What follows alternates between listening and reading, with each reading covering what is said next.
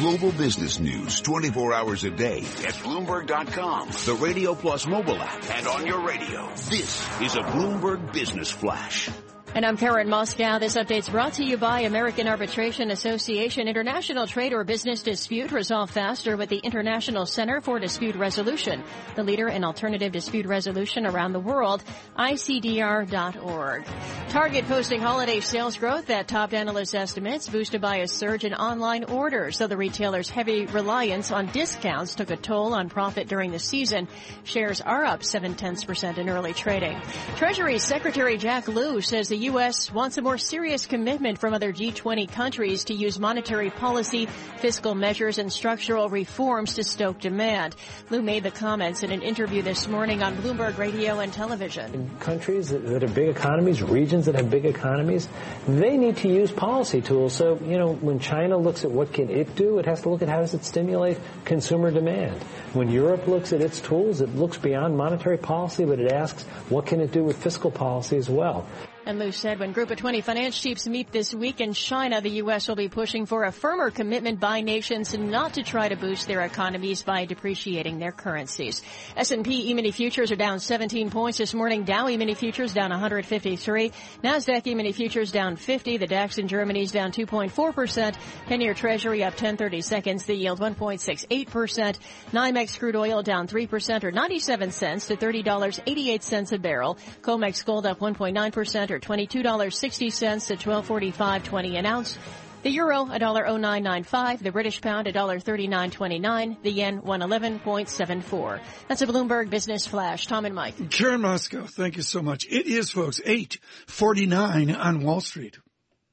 The following is from Bloomberg View. Opinions and commentary from Bloomberg columnists. I'm Megan McArdle, a columnist for Bloomberg View. Bernie Sanders is something new, a Democratic candidate who's not pretending to represent the party of fiscal responsibility and balanced budgets. That's always been more hype than reality. Obama's consistently run bigger deficits than Bush, even after the financial crisis ended. But Sanders has dropped even the act. His policy proposals are full of the sorts of frankly unbelievable numbers that would make a con man blush, from doubling the growth rate to cutting healthcare costs while making coverage more generous. 4 former members of the Council of Economic Advisers under Democratic administrations recently penned a scathing open letter about the Sanders fairy tale promises. They lamented that this would undermine their efforts to make the Democrats the party of evidence-based policy. Unfortunately, the only people who seem to have read it are other wonks. The idea of Democrats as the party of technocrats came in with Clinton, and it looks likely to go out with his wife. Technocratic projection is fine for modest proposals, but it fails in the face of revolutionary promises. The younger generation of Democrats, the future of the party, isn't looking to be told that they can do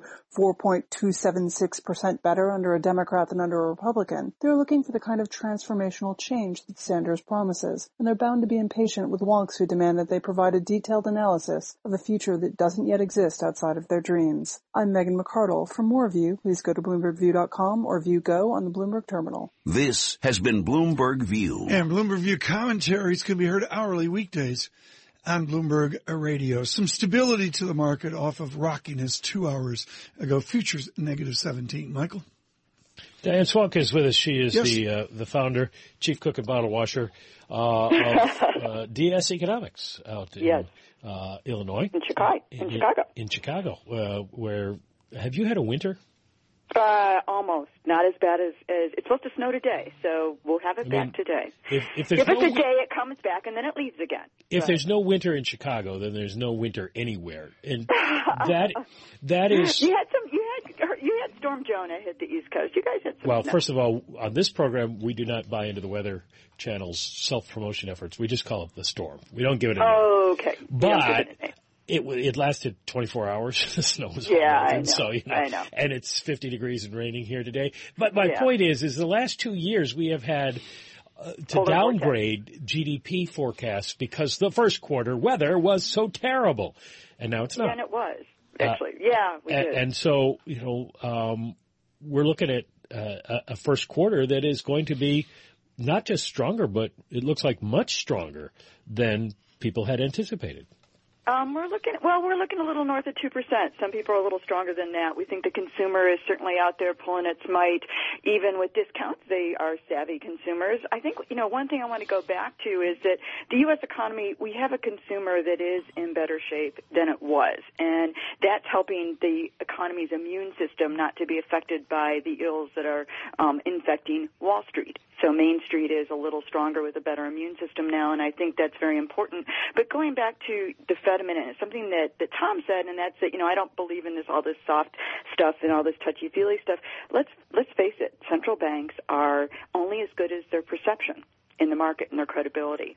What they can really do, most of their impact is on the announcement effect, not on what they actually can do in the market all the time. And I think especially when you're so close to zero and you've got so little wiggle room, credibility really matters. And I'm really concerned that the Fed's communications need a reset button.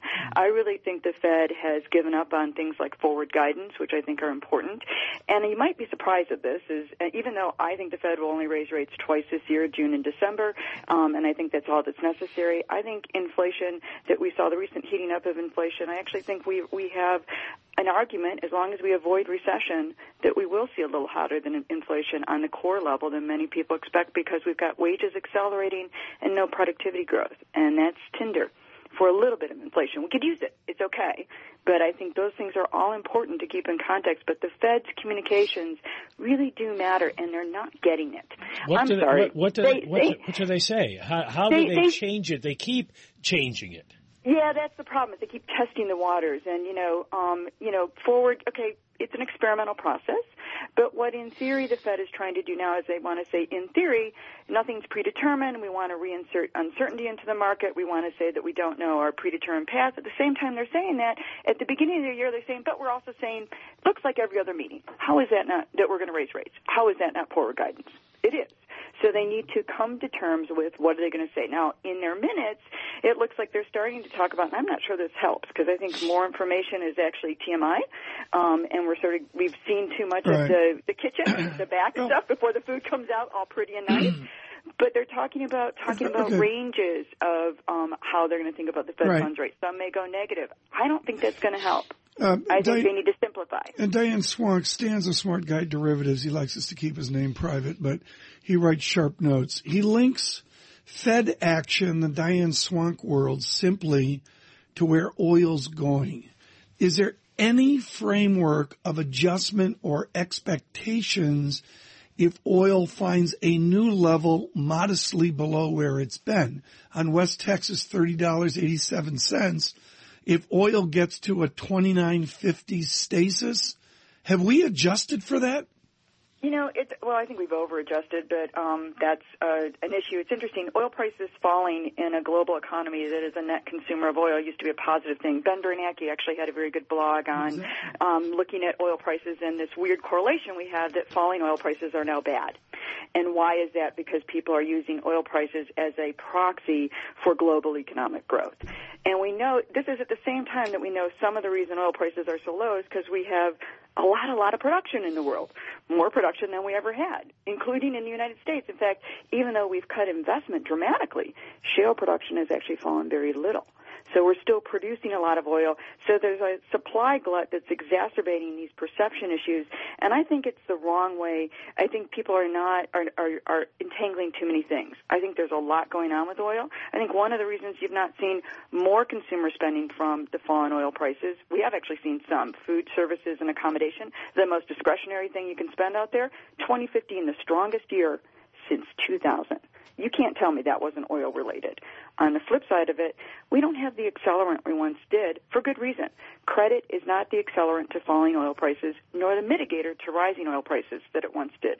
Access to consumer credit is much lower than it was in the past for good reason. Credit card usage in this country is down at 1994 as a share of GDP levels. That is unwinding all of the expansion in credit card of the 1990s. So we don't have some of the relationships with oil that we once did, and I think people simplify the oil story far too much. But, of course, that's how markets think. They're thinking in black and white, and here we're trying to paint a color story. So, bottom line, we've been asking this question. Jack Lew says there's no crisis. Is there a crisis? there's no crisis yet, and we don't want it to become a self-fulfilling prophecy. And part of doing that is the Fed communicating better and also looking to Main Street, because we're now shifting a baton. Wall Street has carried this economy for some time. It's time to broaden it out and shift a baton and hand it to Main Street, and I think they can carry it now. They're not super fast runners on Main Street yet, and we're still recovering, but our immune system is better, and we're up there and we're moving again. And I think that's critically important to understanding the economy in 2016. Diane Swonk, DS Economics. Thank you for joining us. That's great. I hope they don't get too much snow there. But it's a little reassuring if they are actually going to have a little winter. I think it's her whole Michigan background, or maybe it's that White Sox Cubs wackiness out of Chicago. But she has a beautiful way of finding the middle ground between the polarities of conversation, which I greatly respect. I think it's harder. It's easy to take an angle or a belief one way. It's harder to find the nuances in between. She does that very, very well. Sterling does it well off of a horrific European and London morning. 138.80, I believe, is where we got to. Stronger sterling in the last hour, 139.38. U.S. futures, stasis here, negative 16. Dow futures, negative 144. No stasis here. We're dynamic. Another hour of Bloomberg surveillance.